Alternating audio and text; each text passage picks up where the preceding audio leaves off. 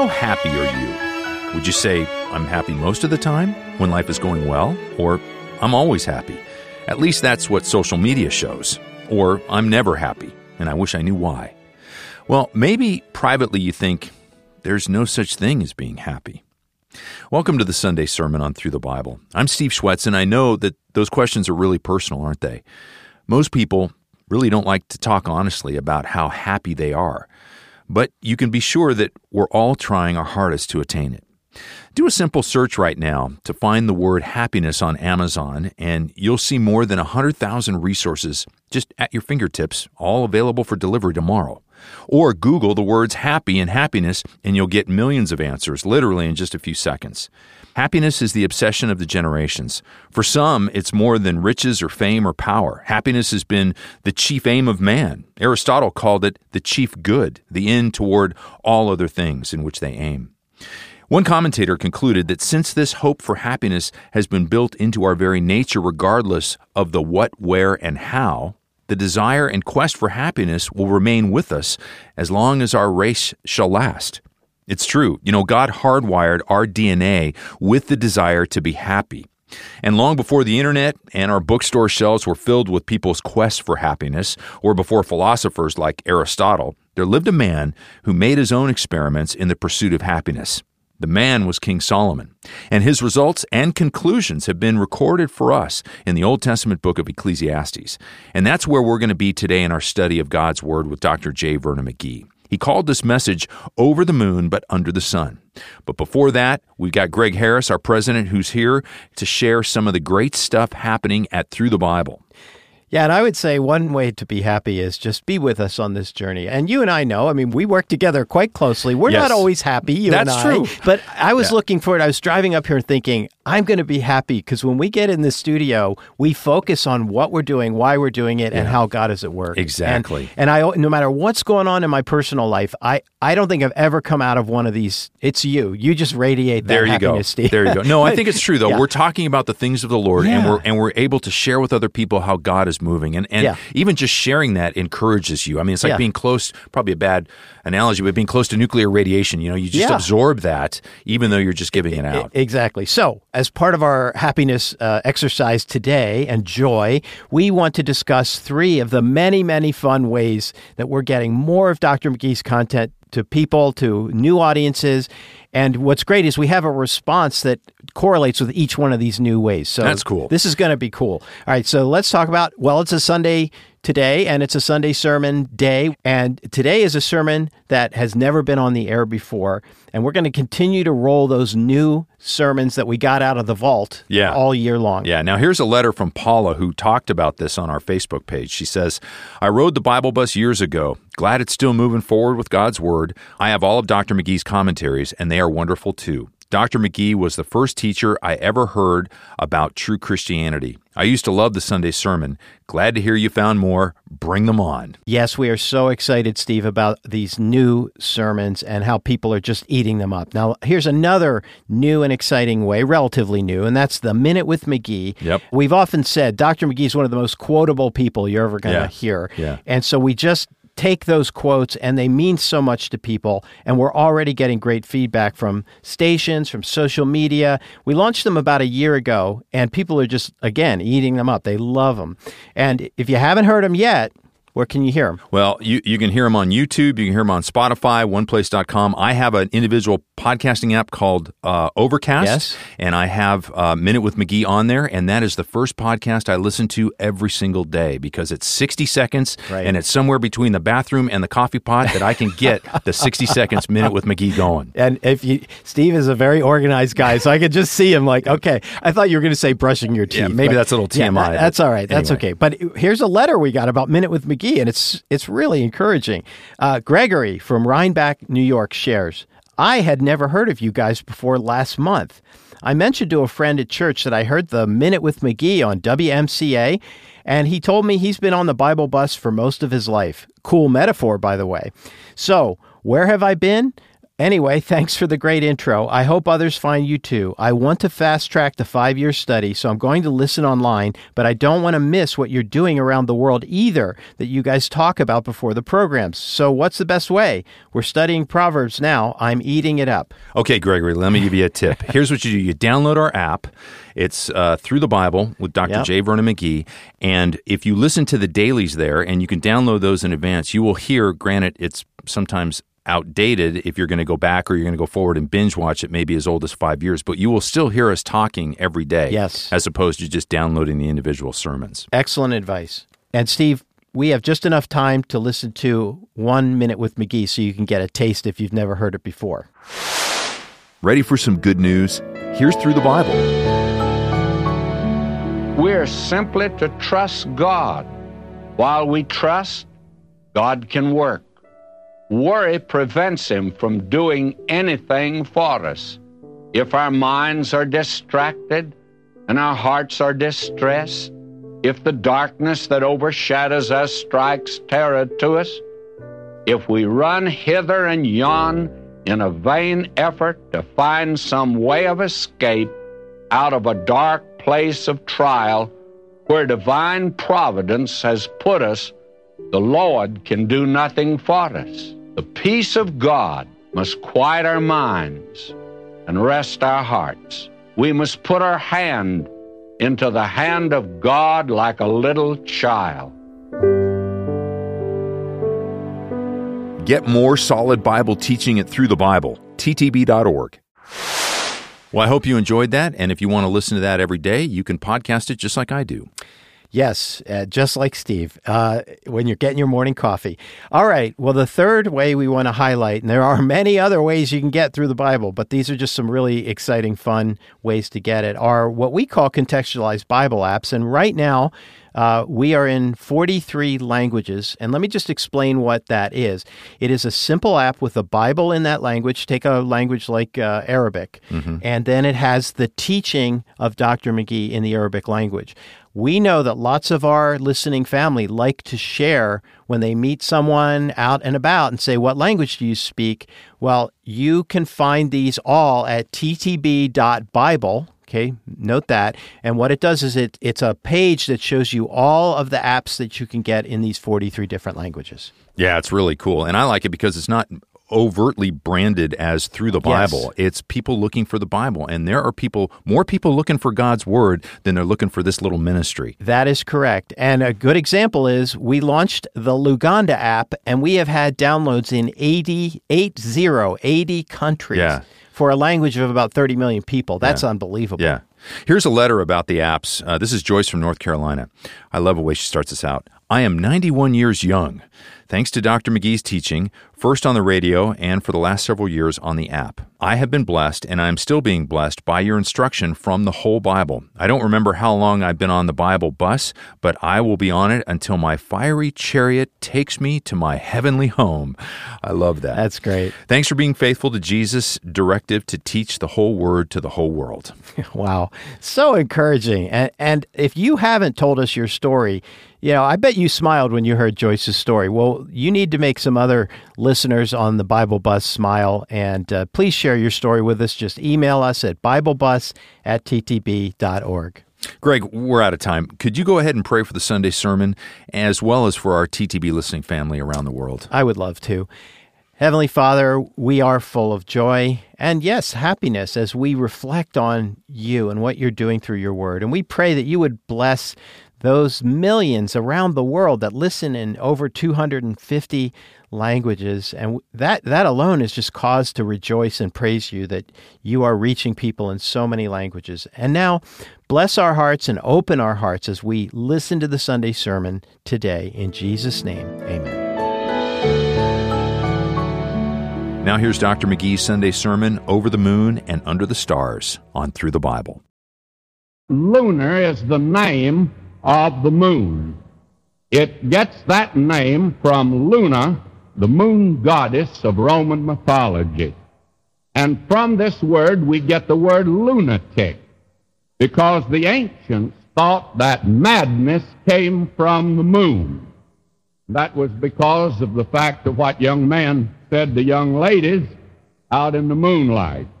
But there is such a thing, I guess, as moon madness. There's one thing for sure.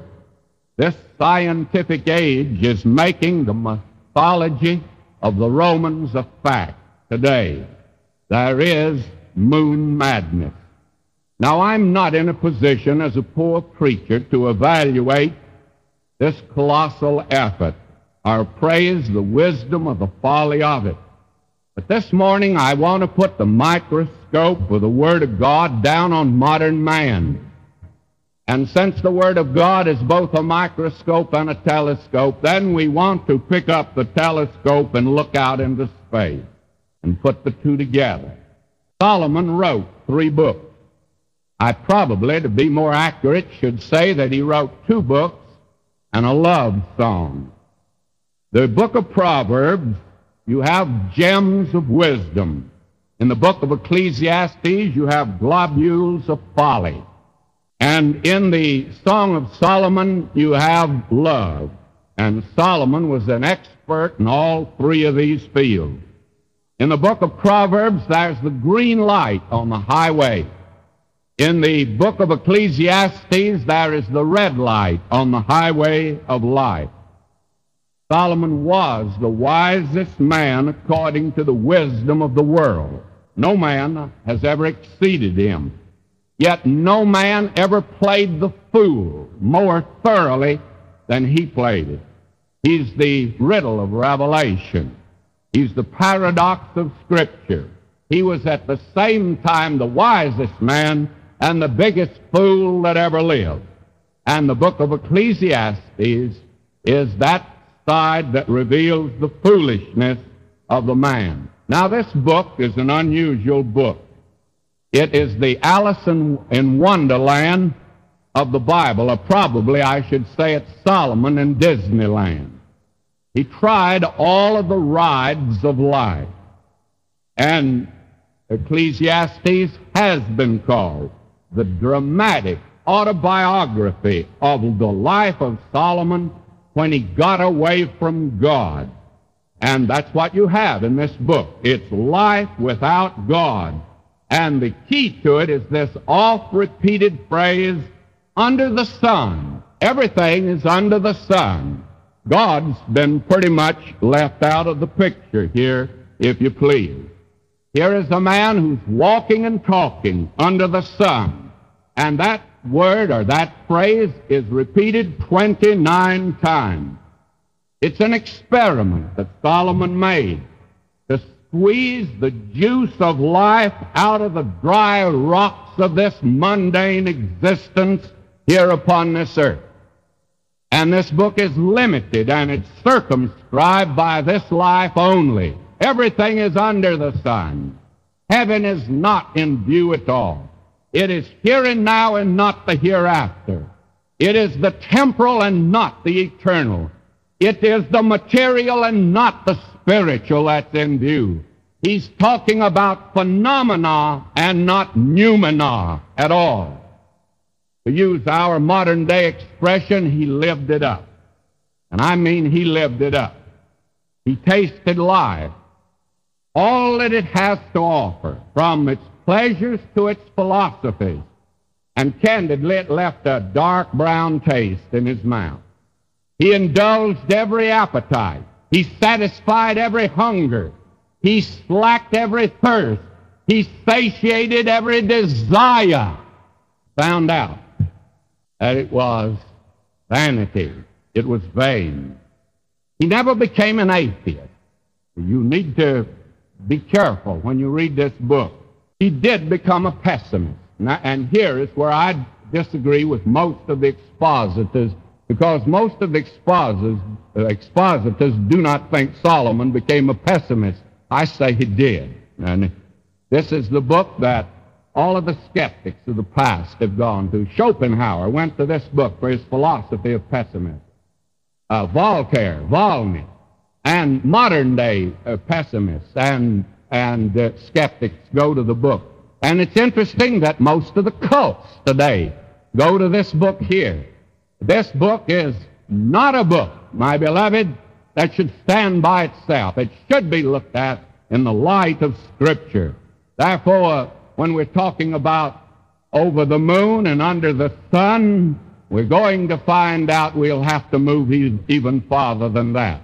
Now, the result of this experiment, for it was an experiment that he made under the sun, it led to just one end, and that was vanity of vanities, all is vanity. Thackeray, the novelist, who was a wonderful Christian, by the way, he said that he wrote his book, Vanity Fair, on this book here to demonstrate that life apart from God, and he took Playfair in London of his day. And by the way, his little Becky in Vanity Fair, it just happens to be the first Christine Keller. She was the girl that was out for all she could get. And this man, when he wrote that story of their little lives, of those little people living apart from God, he revealed that it's all vanity. And when he comes to the end of the book with majestic and the irony of genius, Thackeray says, let's take our little puppets, put them back in the box. They've played their part. That's all there is to it. Life for them was right down here upon this earth and nowhere else. And nothing is as unsatisfactory as life down here apart from God. Now let's note some of the experiments, and I can only take a few of them, that this man made. Solomon tried many, and the very interesting thing is that he actually tried science. And you find here in verse 4, he says, one generation passeth away, and another generation cometh, but the earth abideth forever. Life is transitory. As he looked out at the physical things of this universe, and he studied them, he wrote, we are told, about trees and rocks and animals. This man was quite an authority in his day. He says as he studied nature, he noticed that the life of man is very transitory. That, as James puts it, it's a mist on a mountainside that appears for a moment and driven away by the oncoming sun. Someone has put it like this: a man's life consists of tender teens, teachable 20s, tireless 30s, fiery 40s, forcible 50s, serious 60s, sacred 70s, aching 80s, shortening breath, Dodd, the sob, God. That's the story of man, if you please. Life is transitory, and he noted that down here. And then something else. Not only was it transitory, but as you noted these things, there is a boring repetition. All things are full of labor. Man cannot utter it. The eye is not satisfied with seeing, nor the ear filled with hearing. There is a weariness that is in connection with nature, and there's absolutely no satisfaction whatsoever to be found in this life when it's lived by itself apart from God. And he continued, the thing that hath been, it's that which shall be. And that which is done is that which shall be done, and there's no new thing under the sun. Now, there are those that would disagree with that, but actually science does not solve the problems of life, although we worship science today. It actually creates problems. There have been more inventions and new gadgets in this century than all the history of man put together. Let me give an illustration. I think this will be a very practical one for some of us. Have you ever been on one of our multi-million-dollar freeways? The finest demonstration of scientific engineering genius that man has ever come up with? Have you been there 8 o'clock in the morning, sitting in one of these modern 63 Detroit horseless carriages, that you can push a button and have heat, you can push another button and have air conditioning, and you've got a telephone and a radio, and you have a gas tank filled with super-duper pep liquid. It has a speedometer that'll register 110 miles per hour, and there you sit, isolated in this little scientific marvel in a sea of cars just like it, that you're jammed, these cars are jammed 4 miles ahead of you in your lane, and they're 2 miles back of you in your lane, and they're too deep on each side. And the only way in the world you could get out of there would be by a helicopter, or if the rapture took place, you'd leave then. That's the only deliverance today from the freeway, if you please. My beloved, the irony of it all, as you sit there, you see a sign that says speed limit 65 miles, and then it says, do not exceed the speed limit. Do you know who put you there? Science. Science put you there. And all the time you are breathing smog, and that is another product of science, if you please. In the first century, they said, great is Diana of the Ephesians. In this day, they say, great is science of the 20th century. And they all fall down and worship. My beloved, may I say to you that we have a problem today, and the problem is not getting the man on the moon, but it's getting the man who's making the rocket that's going to the moon from his home to the plant to make the rocket that's going to the moon and let him return home when his work is over. That's the biggest problem confronting Los Angeles. It's a scientific problem that has not yet been solved. I had dinner the other evening with a young professor of the University of Wisconsin. He'd married a niece of mine, and I wanted to meet him and wanted to talk with him. And I was interested. Actually, this very wise young research scientist made only one wise observation during the entire evening, and he said, I'm not interested in going to the moon. There is too much down here that's left to be learned and to be known. Therefore, I'm not concerned about getting to the moon. May I say to you that science does not satisfy and will not satisfy man at all. Solomon tried something else. He tried pleasure.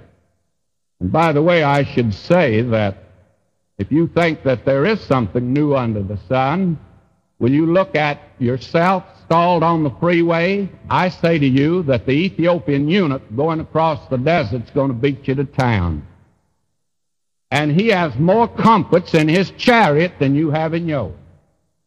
Really nothing new under the sun. He had no traffic problem whatsoever. And he even could pick up a hitchhiker without having him murder him. In fact, he led him to the Lord, if you please.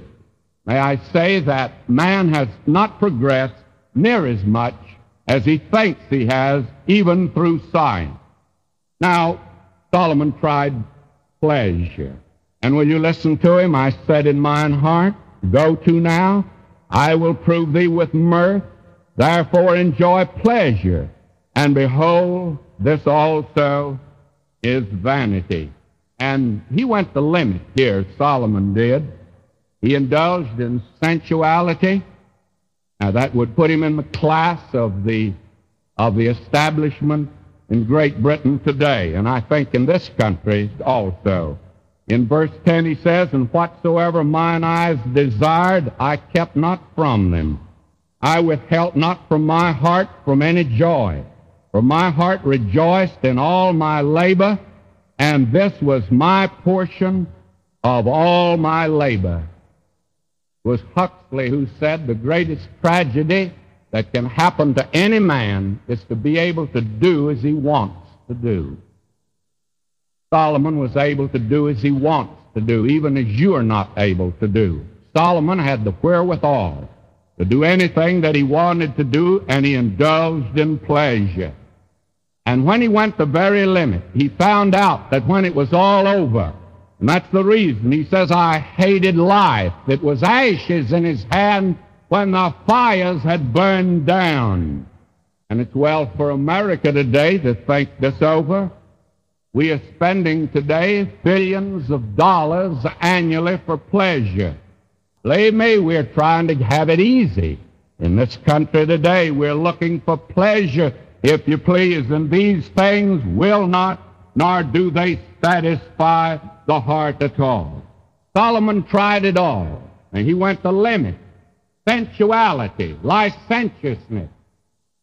A man had 1,000 wives. My friend, think that over for a while. The man said to me, who was having trouble with one, he says, what in the world did that man do? Well, I don't know, but I know that was too many. And it was the thing that, of course, took him away from God. And so that he found out that the things that bring pleasure are merely temporary. It was the thing that Moses found out, for he had an opportunity, an equal opportunity, that he gave up the pleasures of sin that were just for a season. Solomon found out that the pleasures of sin are just for a season. And Paul speaks of a group of people, and it's a frightful picture, whose God is their belly. How many Christians today find it extremely difficult to come to a midweek service because they have a difficult schedule, they say. They have to get up early, and they just can't stay up after 9 o'clock at night, but they can just go down the freeway a little farther and sit till 11 o'clock in Dodger Stadium, and it doesn't bother them a bit. And it doesn't interfere with their work. May I say to you that today America is pleasure mad, and it's in the hearts and lives of believers today. These things do not satisfy. Then Solomon tried wealth. He found out that wealth does not satisfy either. Listen to his statement. He that loveth silver shall not be satisfied with silver, nor he that loveth abundance with increase. This is also vanity. And he tried wealth. Believe me, America today is out on that binge also. And we're perfectly willing for our government to continue going in debt because it does mean a temporary and false prosperity. Yes, I have a $1 bill. Here is a $1 bill, and if this $1 bill were a $1,000 bill, and I think they're both the same thickness, although I've never had a $1,000 bill, and here is a $1 bill if this was a $1,000 bill. If you want to know what our national debt is, you just keep stacking these one on top of another, and you would go up 660 miles, stacking $1,000 bills.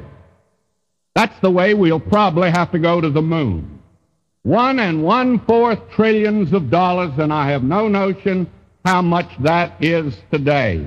And it's well as we are spending this and thinking only of pleasure. And here's a statement that was made in July of 1940 by an outstanding Christian layman. Every people satisfied with bread and circuses has fallen into the hands of a Caligula, a Mussolini, a Hitler, or a Stalin. My beloved, we're on that way and on that route today, you may be sure.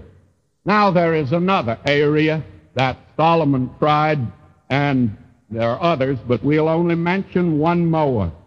He actually tried religion, if you please.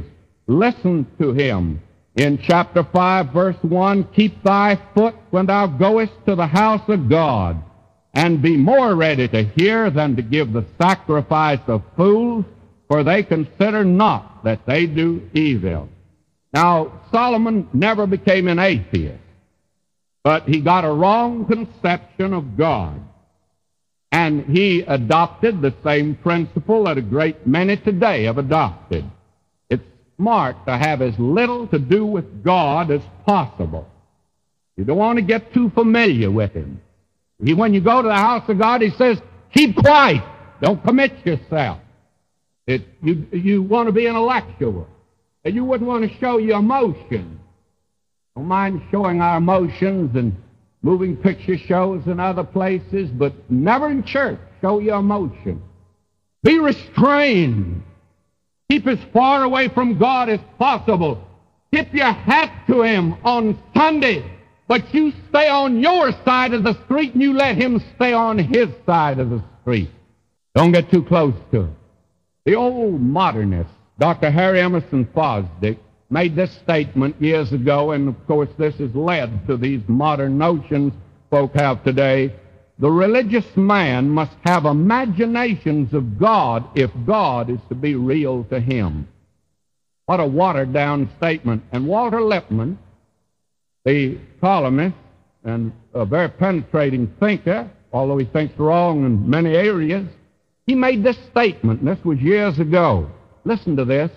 This is a highly sophisticated idea of God, employed by a modern man who'd like to say but cannot say with certainty that there exists a personal God to whom man must accommodate themselves. Same old story. Nothing new under the sun. Modern man doing what Solomon did. Become religious actually in order to get away from God, not to get to God at all. And it was General Booth of the Salvation Army who years ago made this statement. And friends, how it's come true. He says the chief dangers that confront the coming century, and that's our century, is this: religion without the Holy Spirit, Christianity without Christ, forgiveness without repentance, salvation without regeneration, politics without God, and heaven without hell. That's the way man wants it today.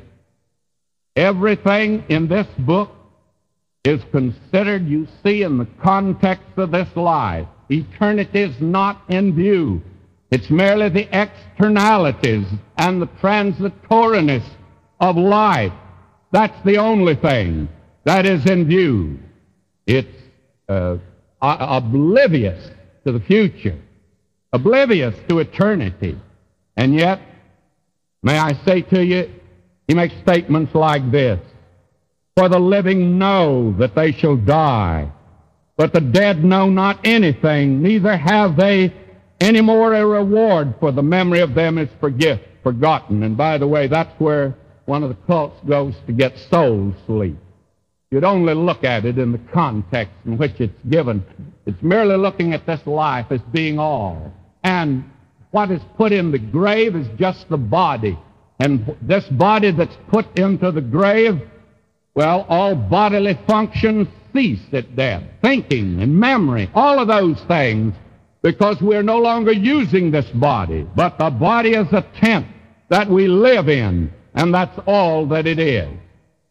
When I think of the fact that they use this for soul sleep, I always think of one of these humorous epitaphs that you find on tombstones in New England.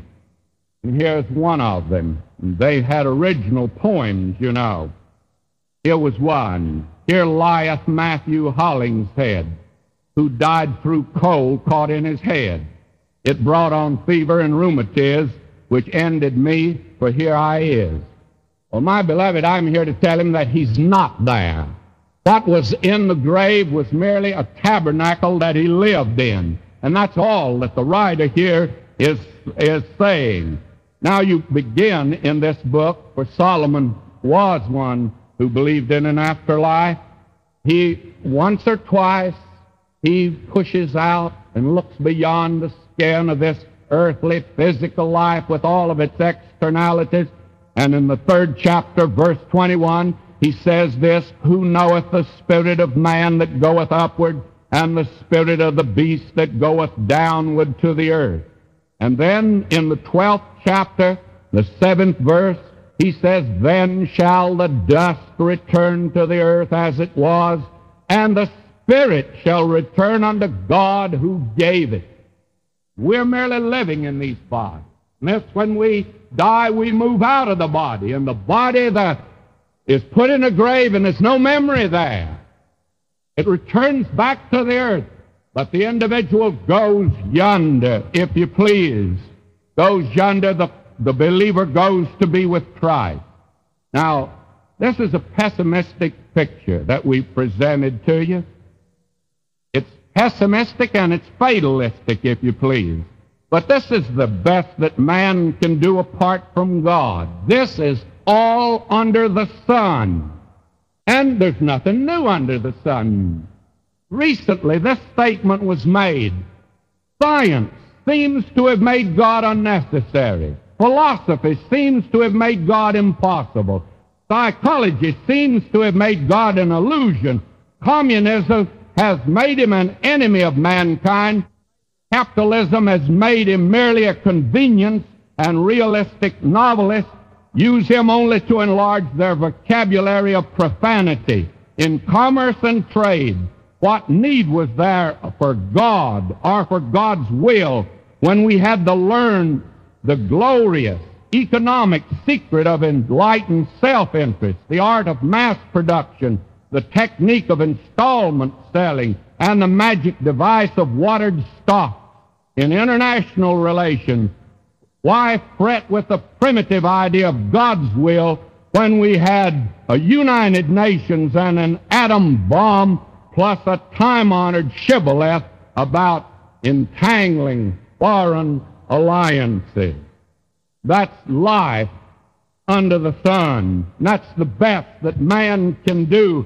And the materialist today says, life's but a walking shadow, a poor player that struts and frets his hour upon the stage and then is heard no more. And Hamlet, Shakespeare has him say, all the world is a stage where every man must play his part, and mine a sad one. My beloved, there's no gospel in the Book of Ecclesiastes, but it does this. It reveals that the man under the sun, he can take life and squeeze it like an orange, and he can pursue it in any direction he wants to. But when he's come to the conclusion he needs the gospel, and he's still a sinner that needs to be saved. That's the message that this book gives, if you please. There's no relief down here. If man gets to the moon, so what? Where's he been? Measure the distance to the moon with the distance to the nearest star, and he hasn't even been to the front porch yet. Gone nowhere. Bible turns the coin over and opens the door, and the child of God, today, this morning, right here, he's in contrast to the man under the sun. Listen to this. In Ephesians, the 2nd chapter, even when we were dead in sins, he hath quickened us together with Christ. By grace ye are saved, and hath raised us up together and made us sit together in the heavenlies in Christ. Where are the heavenlies? Listen, will you? Which he wrought in Christ when he raised him from the dead and set him at his own right hand in the heavenlies, far above all principality and power and might and dominion and every name that's named, not only in this world, but also in that which is to come, and hath put all things under his feet. My beloved, the child of God this morning is not trying to climb to the moon. He's already past the moon. Far above all principalities and powers, he is this morning in Christ.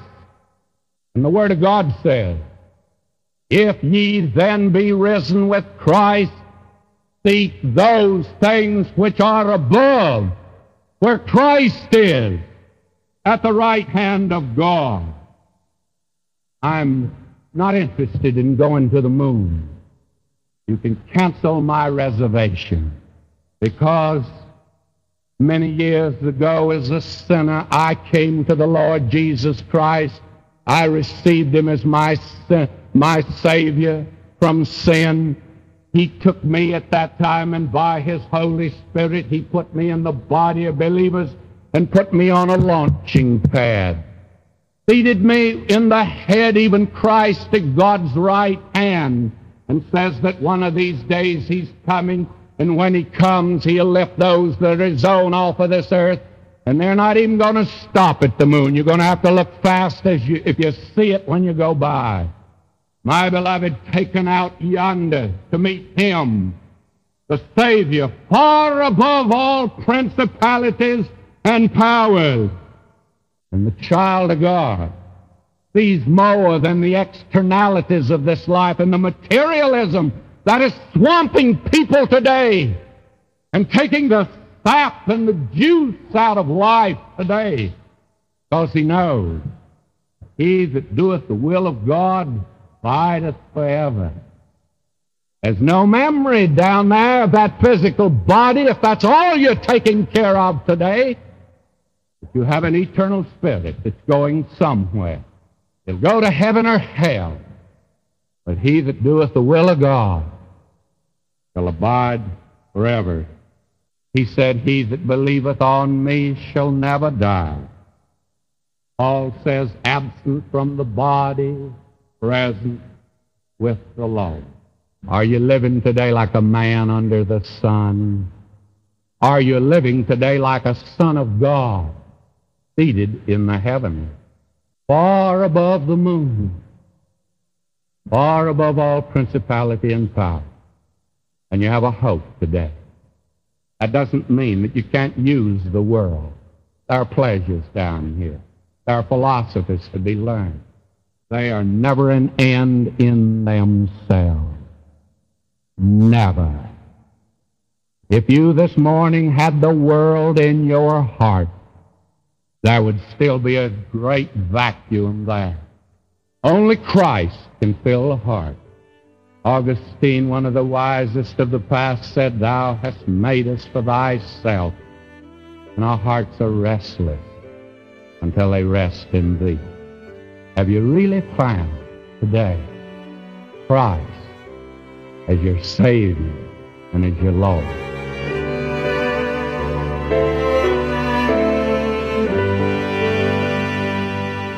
Have you tried Him today? What a great question. So where does this message find you right now? Have you realized that the things of this world really don't satisfy? You know, maybe like Solomon, you've tried all kinds of different paths to happiness, but you've really found no satisfaction in any of them. You know, it's as true today as it was when Dr. McGee preached this message. You know, the most recent advancements in technology and culture can make you more comfortable, but they can't give your life meaning. Pleasure is good for a season, but it doesn't give you purpose. Wealth can buy you anything except happiness. Even religion, although useful to some, can never bring a satisfying relationship with Jesus Christ. So if you've tried all this and your heart is still restless, then today is your day to turn to Jesus, a Savior who will satisfy your deepest needs and longing for meaning, for purpose, and happiness. You know, you can learn more at ttb.org when you search for How Can I Know God? Or just call us at 1-800-65-BIBLE, and we'll drop a few resources in the mail to you. And for more great teaching by Dr. McGee in Ecclesiastes, be sure to hop aboard the Bible bus for a daily dose of Through the Bible. Now as we go, I'm Steve Schwetz praying 2 Timothy 4:22, that the Lord Jesus Christ be with your spirit and grace be with you until we meet again. Jesus made it home, all to Him I owe. Sin had left a crimson stain, He washed it white as snow. Join us each weekday for our 5-year daily study through the whole Word of God. Check for times on this station or look for Through the Bible in your favorite podcast store, and always at ttb.org.